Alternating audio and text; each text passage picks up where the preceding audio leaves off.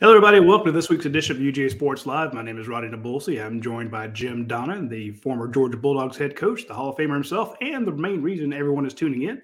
We appreciate you joining us. We also appreciate all our sponsors. We will mention them later in the show. Dayne Young should be joining us momentarily, but we figured we'd go ahead and get started. I thought we were going to be able to get at least the first section in. On cue. He comes sliding in at the last second like Kramer on Seinfeld. Yep, that was me. Anyway, so Dane's here with us as well.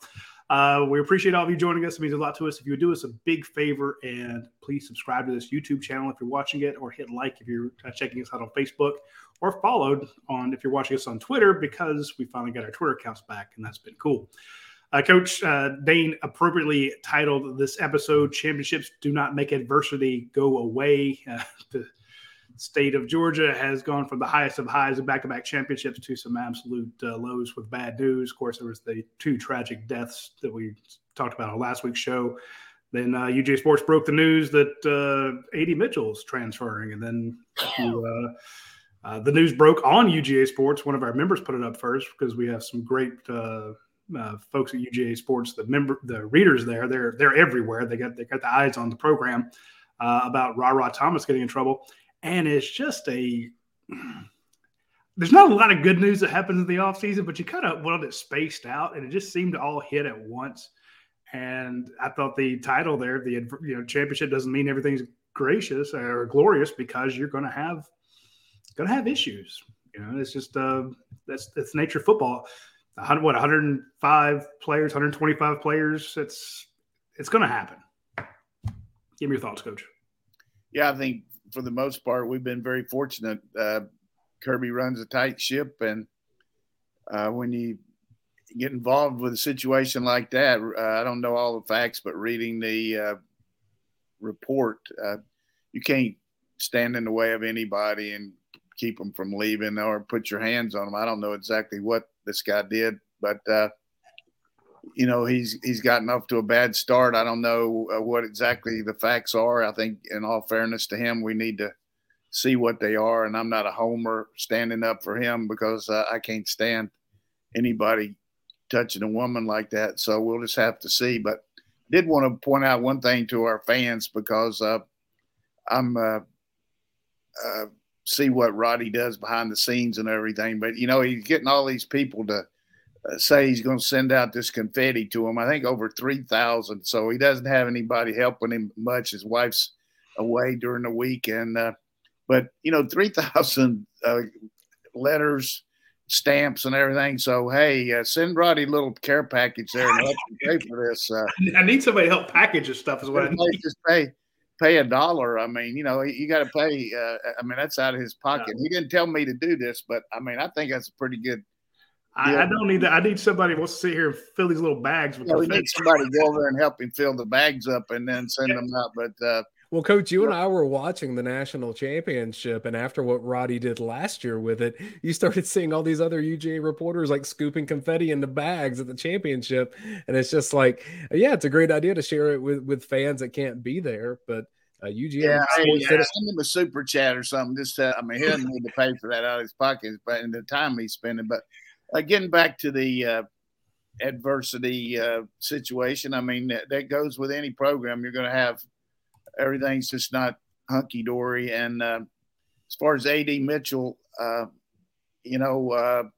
guy did a good job for Georgia. He was hurt this year, and he had a hard time coming back from the injury. And every time he looked like he was going to get ready to go, something minor would hurt him, And I just don't know all the things involved. People talk about he has a child, but some people say the child's actually in Tennessee and not in Texas. But, it's just Kirby has the same kind of mentality that I always had. If a guy's talking about leaving and you have to talk him into staying, or you have to talk him into coming to school here, it usually doesn't work out very good. So as much as we're going to miss him, we showed last year what we did when Burton left. We've got plenty of people to fill in, and certainly it will hurt making that move to get Ra if he's not on the team. But I'm sure we'll have many guys that can step up. I know I like Bell. I like Meeks. Certainly Marset looked good when he was out there. Smith, the young freshman's pretty fast, and then you got all these other guys. Maybe one of them would have to switch to the X position to give you that kind of guy. But I think we'll be in good shape. And with our tight end room and our running back room and our offensive line, I think one player is not going to make that much difference. If we didn't have the good supporting cast, I would say it might hurt us a little more, particularly if we look now with Thomas doesn't get to play. So that would be kind of a jolt because I thought he was going to step in there. Lovett, the guy from Missouri, is more of a slot guy or a Z to the field, and he's got tremendous skill level too. So I think the general tendency for everybody in society is talk about the negative a lot more than you do the positive, and I understand that, but it's just one of those deals where you got to move on. I know today's the first day of all season workouts. This is a chance for all these guys to start getting back in the weight room and on the agility scene and see what they got.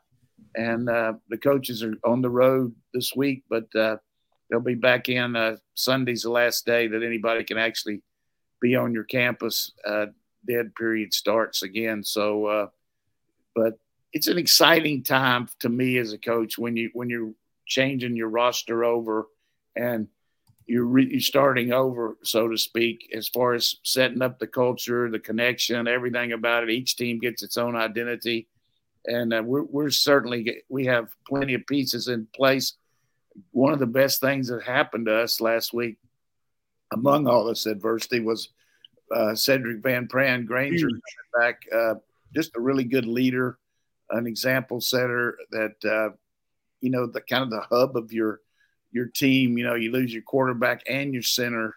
These are two guys that make all the calls, but now Van Pran there will just be a real hub, so to speak, of our offensive line, and we'll have to piece some other guys in there. But all of a sudden now you got Truss and Ratledge on each side of him, and then Mims on the right side or maybe left.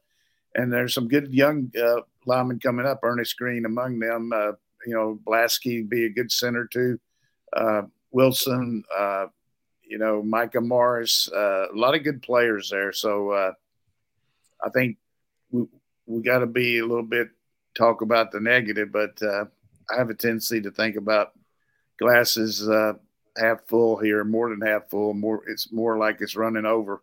And for anyone worried about the wide receivers, it's important to note you return your best two pass catchers in Bowers and McConkey, and you return your best wide receiver as a blocker in Marcus Rosemy-Jackson. Yeah, well, that's true. I didn't even mention Rosemy-Jackson, and because it's a given, we know they'll probably be the two starters.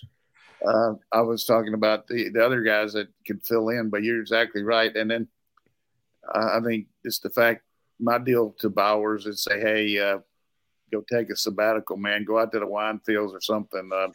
Just get through the spring. We saw last year in the spring with Washington out, all the reps that Delp and actually Gilbert got in the spring practice, and Bowers was banged up a little bit. So I think we got Lucky and Sperling in here for the spring, and we'll see how that all goes out. And then we're about to get this Deuce Robinson, who won't be here till the summer, but watching. He hasn't committed yet, Coach. He hasn't committed yet. Well, I'm just saying we're about to get him, Mo. I feel good about him. I'm not going to say we got him, but I know. I think put you on the spot. I think Georgia's getting him too. So we definitely. He looked good in that Hawaii Bowl or Polynesian Bowl or whatever you call it, and so a lot of good things happening around UGA. No, I think you're right, Coach, because to me, I guess the number one question for spring, and spring's I'm not a genius here with math. I only had to take one math at UGA, and it was statistics. So that shows how much the journalism department puts on math. 7 weeks. So less than 2 months, and Georgia starts spring practice March 14th. So they get right at it. And to me, the first question, of course, is who's going to be the quarterback? Well, we kind of know the pecking order there, what we suspect the pecking order. And then it's to the trenches. You're losing your top two starting tackles, and you're like, and maybe your starting center, maybe the 3 best linemen you had, but then your center comes back, and Amarius Mims played fantastic. That guy is one of the best looking offensive linemen I've ever seen, just from a physical standpoint. And then I'm like, wait a minute, Truss is back. Okay, well, Truss started all year. Tate Ratledge is back. He started all year. Broderick Jones started all year. I mean, Cedric Van Pran. So now you're like, well, you basically got to replace one guy. And then all the turnover at receiver, A.D. Mitchell leaves. I mean, there's a 12-page thread on the board. Everyone's freaking out. But I think you nailed it when he's talking about all the other guys. Dave puts it in good perspective with, who, from a production standpoint, and you didn't have A.D. Mitchell all year. And you still went 15-0. And it's not I'm not trying to make light of him, Coach, but I just think you're right when you say you always put a spin on the positive, but Georgia has lost 1 game in 2 years. So they can't say you're being a homer when you're being factual. And the depth is, I think, I mentioned this on last week's show. Dayne, back me up here if I'm wrong. When you looked at what the other teams making excuses, Alabama made excuses about their wide receivers being hurt. Ohio State made excuses about their guys being hurt. TCU talked about their running back. I'm like, Georgia didn't have Nolan Smith. Georgia didn't have Adam Anderson. Georgia didn't have A.D. Mitchell. George Pickens missed almost the entire season. Georgia can go down this long list of guys that are hurt, but their depth and their recruiting successes, being able to plug and play guys like an Oscar Delp into the middle of it. The fact that you had a Bear Alexander to come in on 3rd down, Chaz Chambliss was kind of panned by a lot of people. He stepped up big. And then your older guys who step up, your Chris Smiths, your Robert Beals, William Poole last year. People forgot he was damn near on the team, and in the playoffs, he was money. So that depth you have, I just don't want people to take it for granted because other teams do not have that quality depth.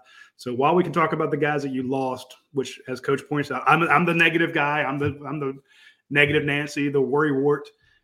When you look across the line there, when you look at this list of players, it's deep. So we'll continue. I think one thing that I would point out over the years in coaching, one thing I always look for in a coach, number one, his ability to look into the future. By that, I mean, see a player, visualize what you're going to do to develop him, or understand that you're going to have to get somebody that's better than him. And with the portal now, you got an easier way to do it than, we used to talk JUCO and things like that. But really visualize where your room was and what you needed to do to make it better and to be competitive within the framework of the league you were playing in, and always have a good vision of player development. And certainly Kirby and his staff have that. The other thing is, how do you handle pressure? Because it's a pressure-ridden job. It's a day-to-day thing that you've got to be able to separate what's really important and what's not, and don't go overboard on things you don't need to, but be very consistent in your discipline, but handle the pressure of the job, the pressure of the game, the pressure of recruiting, and make it be a real plus for your resume and for your team. And certainly, I think if you look at our team, the way we've been able to be ahead of the transfer portal, to be ahead of the, or at least involved in the NIL, to do really good job of player development, that shows the ability to look into the future. And then just the constant ability to function under pressure, the way Kirby and his staff has developed these players and game management, like you say, 1 loss in 2 years, just a complete annihilation of the Eastern Division.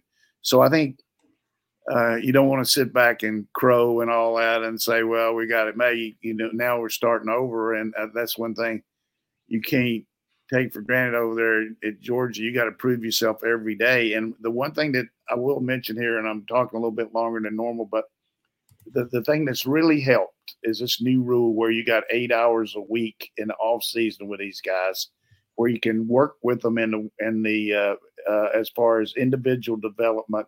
You can have a ball out there as long as it's not individual skills. You can go through team type stuff. I mean, you can do the individual skills. You can't do the team. Right. But the coaches can work with these guys a little bit more in the off season. And when spring practice starts, you have a pretty good idea. You're going to hit it running instead of 3 or 4 days of, well, we got to learn this. We got to learn this. We got to do this. I mean, when we start practice March 14th, 15th, whenever that is, we will have had a month and a half, except for spring break, where these guys have 8 hours a week of total football work, individual technique. For a guy like, say, Lovett coming in here, to be able to spend 8 hours a week with Brian McClendon as compared to just watching tape, working on his own, doing stuff like that. He doesn't need a lot of individual technique, but he needs to learn the system. And there's nothing like having a coach out there teaching it to you and going over the nuances of it. So I think that's really helped our profession is these guys being able to work with them more in the off season. That's a good point, Coach. I want to ask both of you about the approach for the season. I mean, it's a reset. Championship trophies been given, parade's been made. Today's the first day, as you point out, of guys doing those workouts, team workouts. Maybe this is when we get the new motto for the year or something. But last year, Kirby Smart was able to go to the guys, you lost 28 players, 15 to the NFL, 13 to the portal. You brought in, another 25, 28 kids to be part of the team. And he went to the guys that were the backups last year. He went to the guys who didn't play as much last year and said, we're going to try to do it again. You played some, but the team that won it, the first one to win in 41 years, a lot of those guys are gone. Now it's your turn. And everybody we talked to said, the guys that really stepped up, from freshmen, sophomores to seniors, all said, yeah, that was a different team. We wanted to do this. We wanted our shot in the spotlight. We wanted to show that we could do it. And they did something unprecedented, 15-0. Do you take that same approach to the other guys? You do have a lot of guys coming back because we pointed over and over again how young this team was. Or do you say, hey, let's go for the three? In other words, they were challenged to go 15-0. They were challenged to make a name for themselves. How do you challenge this group on the first day of practice or the first day of workouts? I guess you go on Twitter and find the one person that says they're going to go 8-4. I mean, that's worked this year, right? When I never saw literally anyone say that. And then they're like, they say we're going to lose 5 or 6 games. And like you come up with that internal propaganda. And, I do think that there was something like Kirby Smart referenced Michael Jordan a ton around the college football playoff. So it's obvious that kid of the 90s, that he's a fan of that. I wouldn't be surprised if he brings in some elements of Michael Jordan did 3-peats twice. How do you do it?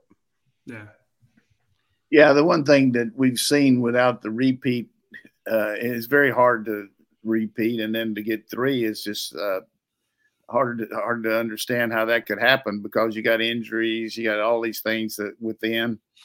You think about the Roman Empire. I mean, that's the one thing that always worries me is what can happen within the program. Can some guys get hurt or whatever it might be, academic issues, off the field issue like this one with Thomas. Yeah. So you just every team's got its own identity. You're starting from scratch, and I like the way Kirby talked at the SEC meeting. Said we're going to be the hunter. We're not going to be the hunted. And I don't know what he's going to say this year. We're going to be the fisherman. We're not going to be the fish, or I don't know what he's going to say. But he's got to say something that to his team about, we know what it takes and it's not just going to happen. And every team's got its own identity as far as practice habits, as far as what you do. And the model is something that I think Kirby more than anything believes in to the max of practice schedule. He never changes it except maybe cut back a little bit or go a little harder, but it's a proven model. He told me one time when I said something to him about it, he said, hey, we won 4 national championships with this practice schedule. And that was the first year he was here and everything. And, I was just throwing out some stuff, but he believes in that, and it certainly worked good. And his ability to improvise and change, for instance, the week of the championship game going and changing the schedule, which initiated a lot of things happening. You had to get the different work with Delta to get the plane at a different time. You had to talk to the people out there about getting a practice facility. He talked to some people and felt like practicing here would take away from our team by the time they got there. The recovery for the next day wouldn't be the same on Saturday. So he changed it and left and actually practiced out there and then practice again the next day after they got acclimated. So that little change in the schedule might not have been the difference, but certainly I will say this, TCU practiced at home and then flew out there, so it didn't work very good for them. It did not. I still can't get over that embarrassment. But that's a good point. You talk about you see that 911 call that TCU somebody sent to 911 with a score 38-7. No. 911, can we help you? And the guy said we, and then he used the F word. It was pretty funny. I'd like to report a murder. Can we help you? It's 38-7. I do want to report a murder. I love it. All right, let me take a quick break here and mention a couple of our sponsors to our site. I want to mention Athens Ford because they've been one of our longest sponsors, and I guess they start with A, so I tend to go with them first. But Athens Ford is they sponsor our watch along show, and if we're going to give out accolades, I want to give 2 accolades to Dayne and Coach Donnan for the playoff games. For the people that did the watch along show, they had 200,000 views on those 2 games. I think that's phenomenal. The people that actually joined them on our YouTube channel and watched the game with them, that's great. And the reason I bring it up now is because Athens Ford is a sponsor of said show. They also sponsor this podcast and our website. So I'm a big fan of theirs.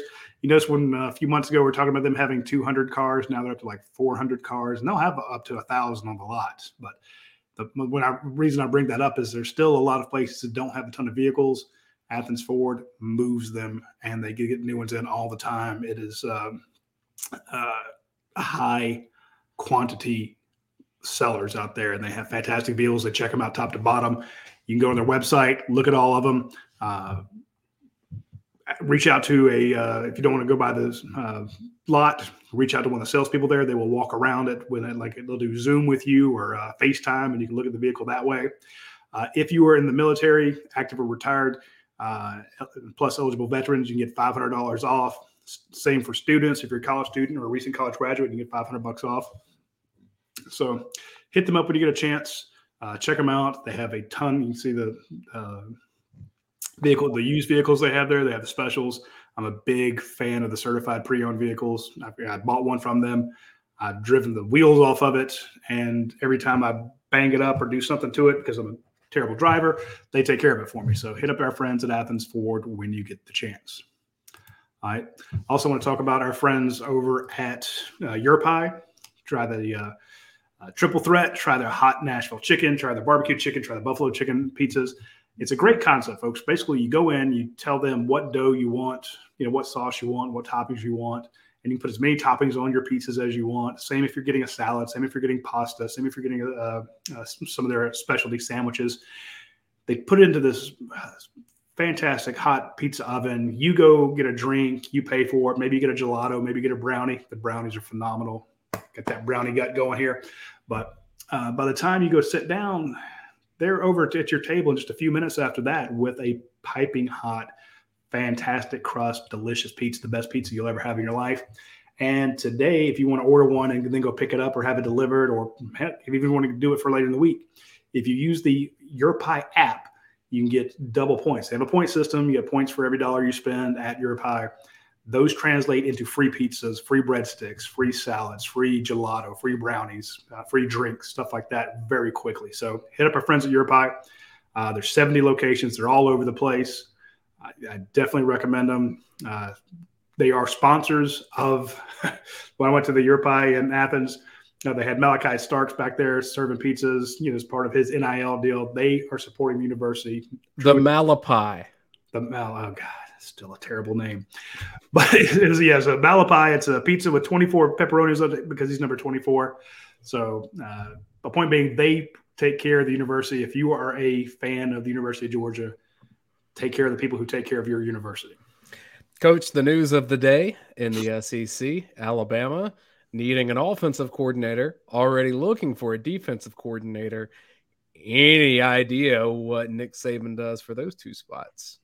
Yeah, I think this is a huge day for Tennessee. I think they're supposed to get some kind of idea about what the findings were as far as what they replied to the NCAA, and then maybe NCAA is going to say whether Jeremy Pruitt gets the show calls for his involvement. And if he doesn't, I can see Alabama jumping all over Pruitt because, he's got the real association with Coach Saban. If he doesn't, I don't know which way they'll go. But offensively, there's been a lot of rumors about Jeff Lebby, the guy that was at Ole Miss, is now down at the University of Oklahoma. But he just got one of the top 3 quarterbacks in the country, and Jackson Arnold out of Texas. I think his future is pretty bright there at Oklahoma, just as far as new program. You just don't know how long Nick's going to keep going. Obviously, he'll say he's going forever, but who knows? And there's not a lot of lifeline there as far as how long you stay there. So I don't know. I'm not putting words in Levy's mouth, but I'd be surprised. But also the guy at BYU has been mentioned, the offensive coordinator at Tulane, and then this young coach at LSU, the quarterback coach, the Sloan guy who has some background in the conference. His name's come up, but more than likely it's going to be somebody, Jimmy Sexton, lifelong friend and advisor to Nick, his agent, has always come up with somebody for him, starting back to Kiffin and Sark and O'Brien. I mean, you could probably see some NFL guy, but those are the names I've been hearing. Coach, a lot of people have speculated on him leaving eventually. They're like, oh, well, Saban can't do this forever. I don't know him, but the vibe I get from him is, what would he do? This is a man that likes to go golf. Does he like to go fish? I just can't see him not coaching. I don't know personally at all. Yeah, I know you know him. I remember when he sent flowers to Mary after her passing. He was one of the first guys to reach out. Super nice guy, it seems, but it seems to me like that's all he wants to do. Yeah, I mean, I don't talk to him about stuff like that. I don't talk to him very much. You know him better than I. I do feel like it's kind of like Joe Paterno. I mean, Joe just totally involved in the whole program, and he went to his 83 or 84. I don't know how long. Yeah. Nick 71. He's got good health. I do know one thing. It's got to chap his ass. Is Georgia football. Right now, you say we want to come back and we want to do all this, but they're looking at climbing back up the mountain a little bit. So that in itself is going to take a lot to do, because we're not going to stop while they start making their move. And then you got LSU coming on strong. I'm not going to count A&M out at this point, but they made a big move there, bringing Petrino in, who is really a good offensive coach. But we'll just have to see how that room works with both him and Jimbo in it. But I can't see Saban unless all of a sudden they just lose 3 or 4 games like they lost 2 this year. I can't see him getting out anytime. He's a driven guy, kind of like Belichick. I mean, Belichick is 72. I mean, he the last couple of years they've been low. I mean, they haven't done anything since Brady left, and as far as making any move in the playoffs. And then you got the best team in your division has Allen, the quarterback, and then you got Tua at Miami. So they're third at best in their own division, but much less the whole league. So, but Bill O'Brien is an excellent coach. I knew him when he was at Tech. Very astute guy. I've talked football with him. He really is a very good teacher. Did a tremendous job at Penn State, coming in there with all that uproar.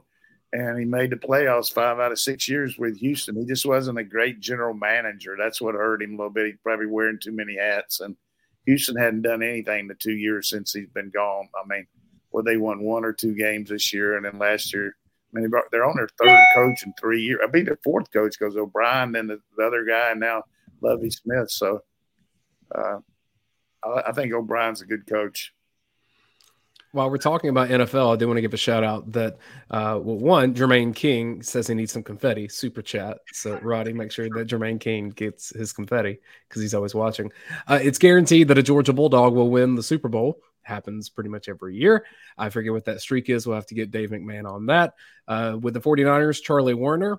With the Eagles, Jordan Davis and Nakobe Dean. Also a shout out to former Georgia assistant coach Tracy Rocker, who coaches there. Trey Hill is with the Bengals, and on their practice squad is Elijah Holyfield.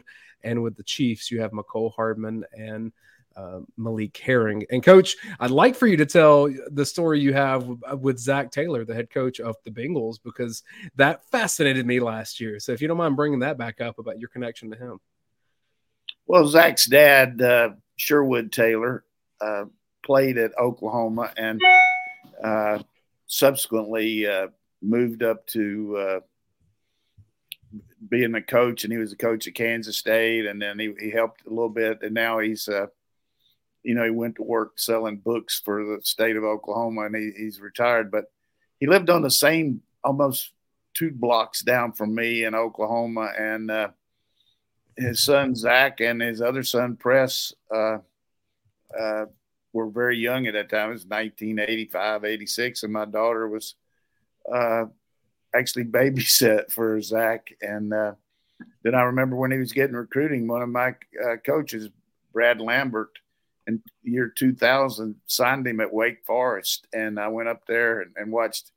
Brad asked me to come by there and watch him practice, and I saw Zach, and of course he came over to me, and it was good. And he ended up transferring, going to junior college, and then he went to Nebraska and had a heck of a career there, and then ended up catching up with Sherman, who was a Miami Dolphins coach, who went to Texas A&M, and he got in with him, and then got in the pros, and now he's a head coach, like 37 or 38. And didn't he marry into Sherman's family too?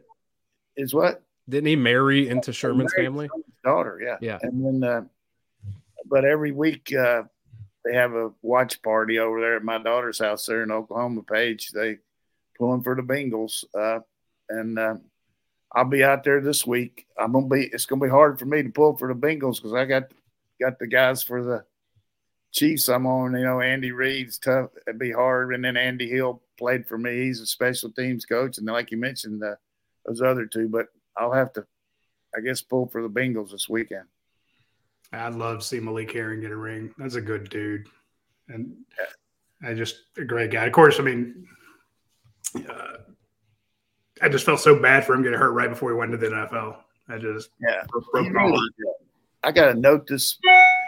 Right when I think I told you right when the season started about that Malik made the team from Andy Reid. He said he's really worked hard and he's going to help us. So always happy when the guy coming off injury, and he's another guy that Trey Scott's developed here. I mean, guy's a really good teacher, and he got a pipeline to the NFL, and we got some guys coming up going to be the same way. Are you already getting the messages from NFL scouts and coaches being like, hey, coach, what can you tell me about this Georgia guy? Not a lot at this point, but after the Senior Bowl, you will. And we'll have a pro day. But I did talk to the guy, Daniel Jeremiah, a little bit about some of our guys. And I kind of gave him a little grief for not having Ringo in the first round. But he had a lot of our guys in the first round. And his cohort, Bucky Brooks, has Ringo in it. The thing about Ringo, you see so many of the plays that he doesn't make, but the ones that he does make, he just when you look at the size that he has, when he goes to the combine, people are going to just go nuts. It'll be kind of like Chris Conley when he went there and tested and everything. I mean, this guy's 6'2", 210, maybe 212, and maybe lose a little bit, but they can run like the wind and cover and jump. So we'll see how that goes. Hey, we're going to give a shout-out to Jordan Hall, Georgia's defensive tackle commit out of Westside High School in Jacksonville. The new rankings came out at UGASports or at Rivals.com. He jumped from number 45, which is still very impressive, to be a top 50 player in the nation. 45 is pretty damn good, especially got 3 million high school players. If you're in the top 50, you're in the top 250. That's phenomenal. But he jumped to number 16. He's now ranked a 5-star. So that's another one for Trey Scott to coach up and to have. And we got a couple war daddies coming in, him and that Makimba. Samuel Mpemba's number 10. Damon Wilson is number 11, 2 5-star defensive ends. I forgot about, but those three will make similar impact to Michael Williams, Mr. Long Arms. I'm just excited to see Bear Alexander as he gets an offseason to kind of be the guy in the trenches. Boy, there is a great example, and it's a broken record, of a guy needing surgery and coming in here and getting the surgery here and getting the rehab under Ron Corson and Scott Sinclair and getting himself ready to go out there and learn some technique as compared to graduating from high school, coming in the summer, having surgery and not being able to practice. Boy, I mean, that guy made tremendous improvement, and good kid. I remember talking to him in the training room right after his surgery, and he said, Coach, you watch me. He said, I'm going to be out there. I'm going to be playing. I said, well, I hope so, but I liked his confidence, but he's kind of like a teddy bear in there, this young guy, but he's massive and he's quick too. I mean, really can move. And, Stackhouse, him, Warren Brinson made tremendous improvement too. Warren has gotten his technique down, very gifted athlete. So he'll be a player for us too. Trey Scott actually told me when we did the interview with him, he said, we got to work to keep Warren Brinson from going to the league, because he says he's got NFL potential. And I think he could go this year. He could, no question. And that seemed like that shocked a lot of people. And I'm like, if you watch the tape, Warren Brinson's everywhere. That's him. And if you get Tremel Walther back and Stackhouse takes off, Trey Scott, how long until people start coming for him? I mean, I remember when he first got here, people were like, he can't recruit. He's not developing. Now all of a sudden he's got all these guys in the NFL and people are lining up to play for him.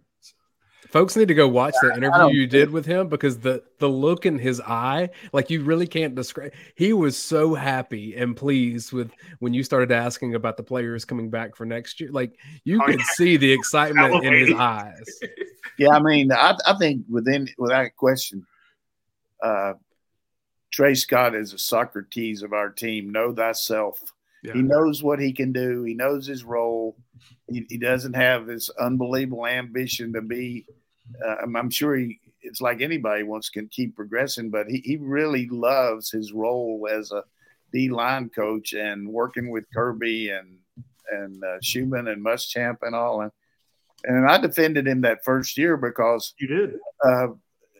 If you just put yourself in a role, like, let's just say somebody's going to do a podcast and one of the three of us wouldn't be there, and you come in and you don't know anything, you're coming in cold. We don't ever do a lot of broadcast stuff about what we're going to talk about. It's a lot of impromptu, but he came in there where you had everybody in the program knew the system. You had all those guys that he had to learn the system, learn the recruiting techniques of how Kirby recruited, everything about it. And I thought he made tremendous improvement from one year to the next. And Kirby brought him along, and he was hard on him, just like he is everybody. But he's still hard on me. But it's just one of those deals about. I just believe he's really been one of the most improved assistant coaches I've ever been around. Yeah, Dayne, if you can, in a minute, see if you can find the link to that video and put it into the comment section there, because I want people to go back and watch Trey Scott. He broke down every defensive player he had, good and bad. He told us the good things about him, told us bad things about him. And he mentioned Bear Alexander. We have a story on the front page about Bear Alexander today, so it's a good thing to go read from Anthony Dasher. And he talked about how Bear came in heavy. He's like, he came in, got a fat, but he got skinny. And he talks about how he gets skinny in the pass rush game, how he zips through there. So it's a good piece to watch. It's a good video to watch, not because I did it, but because Trey Scott just does a fantastic job. And as Dayne, you don't get to hear these guys much. They're not. You don't, man. You love to hear Trey Scott more. Good to hear him talk. But the one thing that I will go over and over, anybody ever watches this, is technique is a great part of any good team, because you're going to have good athletes. You're going against good players in this league, but you better know how to execute your assignment mentally, but physically you need to use the proper technique. And I just can't say enough as an old coach that I love to see a coach teaching a guy technique. And in my mind, when A.D. Mitchell ran that double move on the goal line, and there's a difference between a double move going out and up and all that. But when he gave him a shuffle to the inside and broke back out, I can just see in my mind the thousands of times that when they have the special teams go up there for Georgia, if you're not on special teams, that's a nice smile from Trey there. You know, look at his eye, coach, that I'm talking about. Look how happy he is knowing what's coming back. He's from Crossett, Arkansas. You know who else is from there? No, Barry Switzer. He was telling me one day that, hey, he said, I see you talking about Coach Switzer. And he said, he and I are from the same hometown. But anyhow, when you have the special teams, so many of our guys are involved, but certain ones like Schumann or Coach Monken, they take some guys over and work on individual techniques that they need to work on while the other guys are doing special teams. And every time Coach Monken's got those guys working on the steps, not really catching the ball, but just the nuances of a route. And I can just see him teaching AD to do that. And, of course, certainly in the skill level part of Coach BMAC teaches them too. And not to say that, but I'm just saying I saw that route and I just said, God, they worked on that so many times they can do it in his sleep. Very true. And that's the type of stuff when we do, we got a couple a couple moments where we got to watch practice. It wasn't very long, 7-10 minutes. And we would come back and put up a practice report. And we would talk about stuff like that, what they were working on.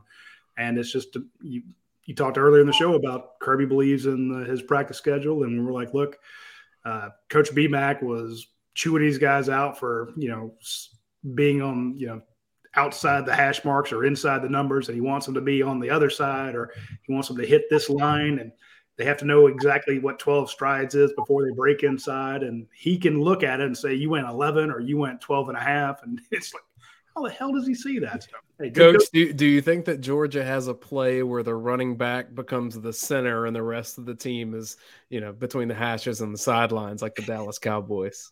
Well, I mean, it's a desperate situation. I mean, you got to try to hit one. I don't know. They're trying to get that number 6 the ball some way, but I just really don't think Ezekiel Elliott's the guy to be snapping it. Well, he got destroyed. But, the thing that just I could not believe is why they punted the ball with over 2 minutes to go.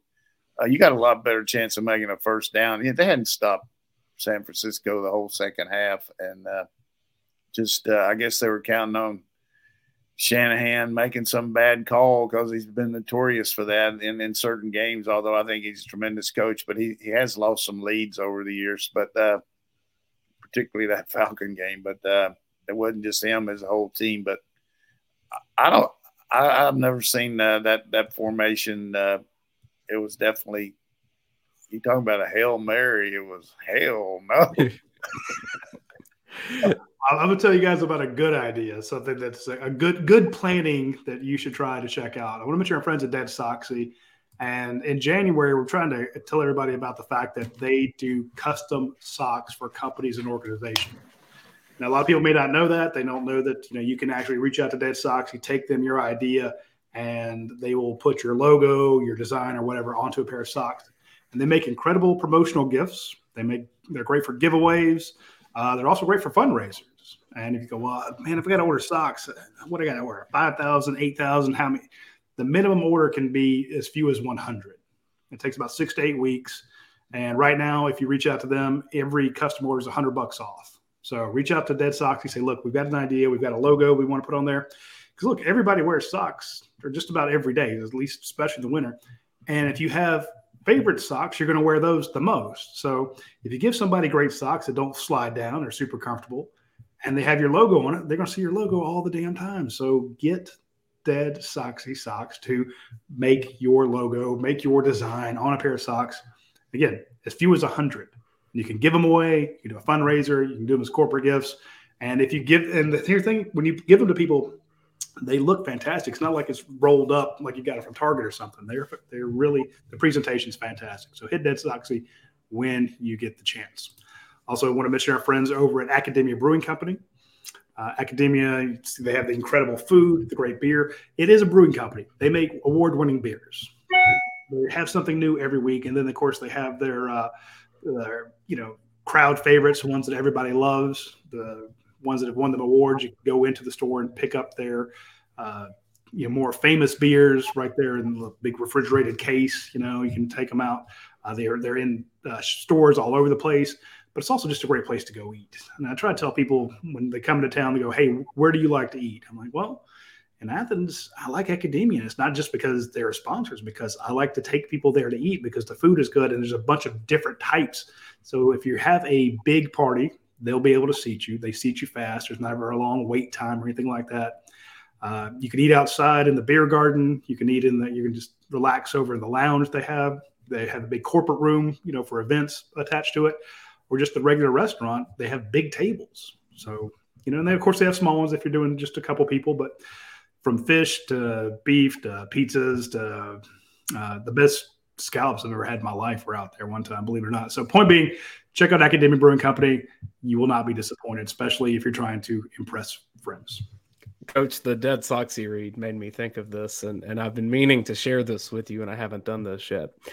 So every year at Christmas, my brother and I get each other like customized Christmas gifts. And last year he gave me the pillow that had Stetson Bennett on it because I was arguing with people on Twitter so much about Stetson Bennett. This year, it's not Dead Soxy, so I won't, reveal the company, so it's a competitor or anything. But I have some customized Jim Donnan socks. How about this? You got some of my glasses on too? Oh yeah. So this is from the show that we do. Like he went and found screen grabs of you from our show and had socks made of it. So these are special edition Jim Donnan socks that I now own. Are those over the calf or what are they? They're just regular socks. That's pretty good. I didn't get any kind of royalty on this, but hey, where's that NIL money? That's pretty slick. I assume copyright violation was all over that. I'm suing. Pretty cool. Let him know. Pretty cool. Next time I see you in person, I'll let you take a gander at them. But that's impressive. I know you know your socks from Burlington.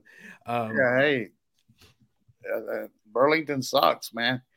You can't beat my hometown. They're known for a lot of things, but the hosiery mills, that's the number one. Unbelievable. Let's sneak in some questions that we have here for Coach Donnan. This is from UJ Lum 95 on Twitter. If Todd Monken were to leave for the NFL, is Mike Bobo the next offensive coordinator? You got to think so, but I mean, I wouldn't say that. It's not fair to Mike, our coach. Smart, but I really feel like Mike made the investment in coming here for his family, coming back to Georgia, kind of like we saw Buster Faulkner do. He had a job, full-time coordinator. Mike could have got a coordinator job. He's offered several, and I just think family's really important to him. And he came here for his kids in high school, and then Drew starting his freshman year here. So Mike would be an excellent coordinator. He knows the system. He knows the league, and I think he'd be good. But I don't know what Kirby's thought process would be. And as long as Todd Monken is at Georgia, this is going to be an every year thing. The NFL teams will be trying to court him, and his name will be out there, and agents will be doing the work that they do. He's a very well respected mind, pro and college, and so this is going to be an every year thing as long as he's at Georgia. And in Todd's defense, I mean, he's got he's old, but he's 56 years old, and there's no reason to go chase going to an NFL team that's losing, that doesn't have a quarterback. Most of these jobs that are open, these teams are losing. The only one that's got a quarterback at this point is the Chargers. And from what I understand, they're interested in a McVay Shanahan type guy, which that's not his moniker. So I just don't see him leaving unless all of a sudden somebody has a quarterback and wants a system like he runs. But it's just normal when you're winning on a level like we are, like Oklahoma every year. We were winning, and you get these teams, but why do you want to leave and go chase something when you got what you got here, and particularly with what we got coming back next year? But that's a great point about the age, because I can understand if you're 36 and you want that offensive coordinator spot in the NFL, or you want to be that head coach somewhere else. But at 56, it's like and he actually said to when we asked him point blank about, do you want to be a head coach? He's like, if it works out, if it's in the right spot, because nobody want my old ass anyway, and how gruff he is. And realistically, he was a head coach at Southern Miss, did a good job, and then he went into pros. His best contact in the pros was a Tampa coach who now has retired, and then you just don't know what these agents are going to do, but I don't sit around worrying about things like that like certain people do, and certainly they got more skin in the game than I do as far as the fans. But most of the time, if you look at what Kirby's done, replacing people here, it's all worked out pretty well. Except for one situation, which I won't mention which one that was, but I think it was he's done remarkably well on his assistant coaches, maybe two. Coach, I think that's an important point you made, though, that not all of these offensive coordinator spots are made equal. And I think you don't have to look further than Todd Monken's last NFL job. It was a mess with the Cleveland Browns, with Freddie Kitchens and what was going on there. I don't even know that he was – I guess he was coaching Baker Mayfield, but he wasn't calling He didn't call the plays. Freddie called the plays.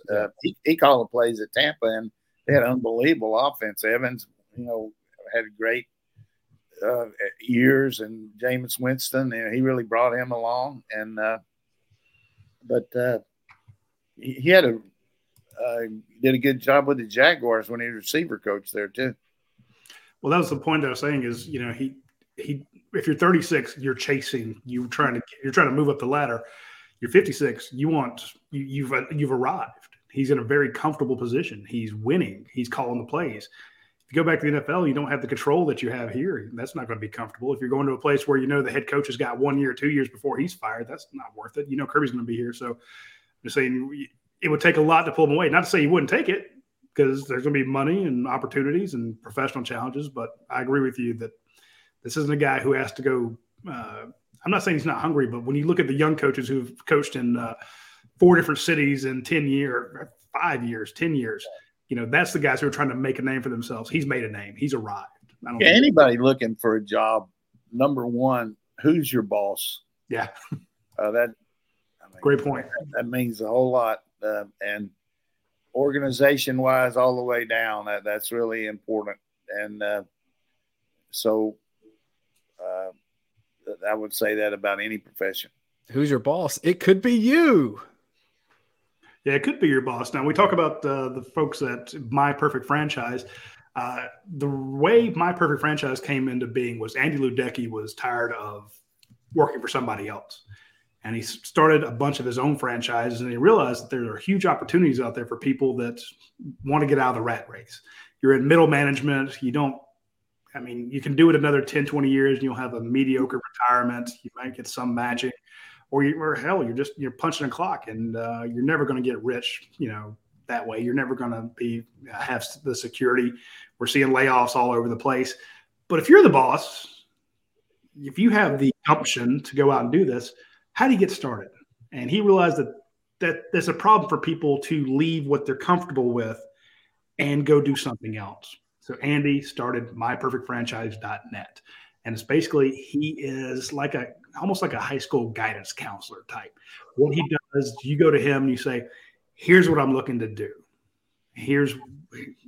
Help me out. And he can take you through all the different franchise categories. There's like 3,000 of them. Do you want to do something out of the home? Do you want to do something not in the home? Do you want service with outbound sales rep? Do you want light retail, large retail? There's so many categories, and the way you get started and how much time it's going to take. You have a lot of questions. Andy Luedecke Brandon Beachy, the former Braves pitcher, they have the answer. So reach out to myperfectfranchise.net, and they will be able to help you with that. Now, one company that has been incredibly successful at, the outbound sales and such like that is our friends over at Prime Shrimp. Now, basically, they have this company that builds seafood processing equipment for other companies. And they said, well, we're really good at processing shrimp. We peel them, devein them. We make great shrimp. We know how to cook. We're here in New Orleans. We know all this great Louisiana food. So they basically came up with the concept of boil and bag shrimp. You order frozen shrimp. It's got a pound of shrimp, and they throw in all these different seasonings. They freeze it. They ship it to you. It comes to your house with dry ice. Get to play with the dry ice. That's what I do. And you put it into your freezer. Then when you are ready, you boil some water, you take the bag out of the freezer, you drop it in, turn it over one time. 4 minutes later, you have delectable, scrumptious, fantastic shrimp that's flavored either the New Orleans barbecue style, French Quarter Alfredo's, signature Cajun seasoned garlic herb butter, lemon, pepper, all the types of shrimp you want, or just plain. And it is phenomenal shrimp. Tender, succulent, perfectly cooked, and it's easy. So check out Prime Shrimp. Go to use promo code UGASports, get 20% off your first order. So hit them up when you get a chance. 2 minutes left in the show. We're going to sneak in 3 questions from the dog vent. B Butcher 19. What are 1 or 2 things Marcus Rosemy-Jackson can work on to take his game to the next level? Do you think he can have a Javon Wims type senior year? Sure he can. I mean, he makes a lot of good plays. He's very consistent. I think sometimes you kind of get in a role where you kind of assume, hey, I'm kind of a role player. I'm not a starter. I'm waiting for somebody else to come back in who was a starter. You got to take the bull by the horns and be mature and understand it's my time. And I think if he does that, he's got a chance to assert himself. He's got a good skill level, and he could do that. From MC Jones, 1969. Nice. Of the 2022 class, which players are you expecting? Maybe some that haven't received as much playing time thus far. So either redshirt freshmen or true sophomores. Is there a player you're expecting big things from that maybe we didn't see a lot of? 2 guys in particular, Marvin Jones, who was hindered some with injuries. I think he's going to make a quantum leap this year. And Ernest Green, a guy that hurt his shoulder, I look for him to be right in the mix for a starting position there. So those would be 2 guys that are really going to be prominent on our team next year. Final question today, Savannah Doggett. When do coaches finally get some downtime so they can recharge and spend time with their families? January the 24th, 2036. I was like, what the hell? They got practice today, or they got? No, I just think the COVID year, as I've mentioned before, was big for all coaches to realize that, there's other things besides just the hammer being down of, got to do this to keep up. You couldn't leave. You couldn't be around your players as much, and you got to spend a lot more time with your family. And consequently, the coaches realize that you can do that and still be competitive. So I think certainly, like, I know one thing that Kirby does is after signing date next Wednesday, and there won't be but maybe one guy signed, they usually give them off a few days there between then and when they start back, and then they'll have spring break. And then another thing he does is every other weekend, starting on a Friday, the offensive staff is off and the defensive staff's in the office. So you get a couple of days like that, on the weekends where you get that extra day every other week. So they deserve it. They make a lot of money, but they spend a lot of time outside the, with these players, daily contact with them. And you have to recruit your current players almost like as hard as you recruit kids in high school. So yeah, I was talking to a coach maybe yesterday, and he was talking about the recruiting process. And he says, I find myself looking at more players, even though we're very condensed on who we're going after. because you never know who you're going to lose and who's going to be in the transfer portal. And if I've had a chance to check them out as a high school player, I'm a lot better evaluator of them when time comes to make a decision. If I lose somebody and we got somebody coming in, I've seen this kid in high school and see how he's developed, and maybe he's still got some ability to develop as compared to maybe he's already hit the wall. So I think that's something you got to look at now is this transfer portal. You need to evaluate maybe more players. And then the one thing that we really do a good job of is the camps. We lost the camps during COVID, and you're going to make some mistakes when you're just going by the film. But when you got the eyeball test, that's really good. And another thing that's coming up here in the spring that Kirby came up with the year that we lost a couple guys that came out early that ended up not being drafted very high or free agents is we have our own combine where we'll go through all these players and they'll go through everything that the NFL does at their combine, and they get a comparison of how they stand with other players so they can carry that forward next spring if they are in a position to come out. You remember that, Roddy? Oh, absolutely, because I remember trying to find out what some of those guys tested, and those were state secrets. Yeah, you don't want to get those out, but it's a reality, though. I mean, these people, hey, man, you need to come out. You need to come out. But look, here's what guys are running, jumping, doing the shuttle run, all these things, and this is what you're doing. Now, why would they take you when you compare to this? And it's a very vivid thing there. The other thing that coaches do now, which I think is really good with the tape that we have, is they have a constant tape of practice plays that show you how you're practicing and how the other guys at your position are practicing. And this is why you're first team and this guy's second, or this is why he's your second team and he's first. Yeah. And then parents start asking you, why aren't you playing? Why aren't he playing more? And coach said, hey, look, here it is. We're playing our best player.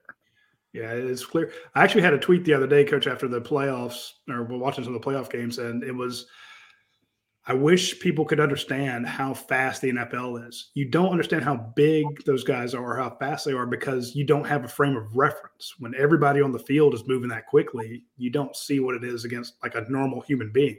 Exactly. And we had that picture earlier in the year of Georgia's offensive line, and you had Kenny McIntosh and I think a wide receiver standing side by side, and they look like children next to the Georgia offensive line. And I'm like, this is going to get worse when you get to the NFL. And I just tell people, when you get a chance, watch the referee walk out and stand next to some of these people and try to keep an eye on the background when you watch the lines take off. Those offensive and defensive linemen are lightning quick. And you tell kids how hard it is to play from high school to college. It's the same toughness to get from college to the NFL. Not everybody's going. It's so hard. That NFL, that draft, or excuse me, that combine day breaks a lot of hearts. Here's the other thing that, all these guys start watching tape and all, and they say, well, I just don't know what his top end speed is. I don't know if he's fast enough, talking about a running back.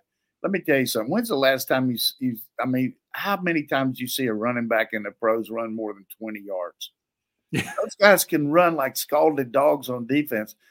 Unless somebody falls down or just breaks it there in the red zone, you very seldom see a long run. So I want to see a guy that can change direction, catch the ball, block for pass protection, run routes, tough as nails. That's what you're looking for, running back. That's where Kenny Mack will he'll be unbelievable in the pros. Unbelievable. I'm very excited about him. Another one for Dale McGee. Dale McGee flying all over the country looking for other running backs. The man never sleeps. And to answer that question. Yeah, they're all out there on the road going for these 24, 25 kids, mostly 25 now. And then, of course, Kirby all around there too. And, that's what you got to do. Can you imagine the symbolism of a head coach of the national championship team flying into some rural school on a helicopter? Everybody in the school sitting out there waiting, and you're in the 7th grade. God, I'd like to go play for that guy. It's just unbelievable. And it comes out because we have kids that say, look, I met Kirby 5 years ago when I was an 8th grader, or I was a 7th grader. I came to his camp, I got my picture taken with him. Now I'm playing for him. So it builds. All that stuff builds up. And I want to touch back right before we close the show. They were asked about the 2 guys you want to see for the 2022 class. I want to see Jalen Walker and Darius Smith. Oh yeah, I mean those guys played though. I know, but I just want. I'm like, and again, I don't want to take any of the inside linebackers off the field because I can see Walker playing more outside now though. I think he just gotten so big, and there's so many good inside guys. But both those guys and Smith just, I mean, he's like Anderson. He could play star. I mean, but he's like 6'5", 235. I got a crick in my neck looking up at him, and I asked him, where are you going to play? He goes, well, right now they got me a star. He can run, man. He can really run. Anyway, I didn't get a chance to answer that one. I want to put in my claim to fame when those guys are superstars. After we've seen how good they are, I can say, well, yeah, I knew all along. That's one of the things I'll end with today is, I don't go over to practice that much, but I was over there right before the championship game, and I was talking to this pro scout who's actually, he wasn't a pro scout, he's ex-GM, and he said, Coach, this is the gold standard. Yeah, I mean, for him to say that about our team, I thought that's pretty strong. Well, you told us about the before the Georgia Clemson game. There's a guy that went and looked at Clemson, one of the scouts. He'd been over there looking at their team, and then the next day he was in Athens looking at Georgia's team and said it was night and day. So, yeah, and I also told you about the guy that from the Raiders right before the championship game. We weren't in it in the yet or SEC, but I told you about. He said we had a better looking team in Alabama, but we had to get over the hurdle of beating them. Yeah. But if we ever did, but watch out. And he was right. I mean, we didn't play very good and we lost to them, but we got over the hurdle. But hey, that's over to him. But I do think it's good that we're thought of in the circles of the greater known of the NFL, that if a guy's playing at Georgia, he's going to be ready, NFL ready to start out. I mean, they're getting very good. And again, I go to the combine every year. I talk to the scouts up there. Not many, and you can't always trust what they're telling you. But when you see the production these guys are having, and they know how to practice, and they know how hard practice is, you're trying to decide between him and a kid from Oklahoma State. You're like, I think I'm going to take the Georgia guy. Nope. Yeah. That's right. Oklahoma State coach. Hey, go ahead and get on those Cowboys, man. Difference in culture and agriculture, 68 miles. From Norman to Stillwater. I love teeing you up to pee on them. Did you hear about those 2 guys that they found in the stadium last week out there? They've been playing hide and seek since 1950. That's terrible, but hey, they've got to get with it here. And Dayne's already left, eh? Yeah, Dayne took off. Speaking of, we're going to end the show here, and I do appreciate Jermaine King and his super chat. I don't need any money, folks. I appreciate that. I know you don't, but you shouldn't be doing it out of goodness of your heart. I mean, I am, but I just we sent out the first 200 envelopes yesterday. So if you are a member of UGASports.com, go to the top of the board on the vent. And if you have not put your name in for some of the confetti that rained down, you see it in the background here. We are sending out little bags of confetti to a ton of subscribers. So if you're a subscriber, go to UGASports.com. We will get you a bag of confetti. It's going to take a while. I'm here by myself half the week. My wife's teaching down in West Point, Georgia. So, but when she gets back, and I'll probably bring Ollie home this weekend and tell him to get to work, put him on the payroll to stuff these little bags full of confetti, and we send you a letter basically authenticating that it is from the SoFi Stadium. It was rained on and stepped on by the team. So, but we will get it to you. It may take a month or 2, but you'll get it eventually. So we appreciate your patience. We also appreciate all of our sponsors, Athens Ford, Europi, Prime Shrimp, My Perfect Franchise, Academic Brewing Company, Dead Soxy. We appreciate all of them, and we appreciate you folks tuning in every Tuesday at noon. We will see you next week. Take care.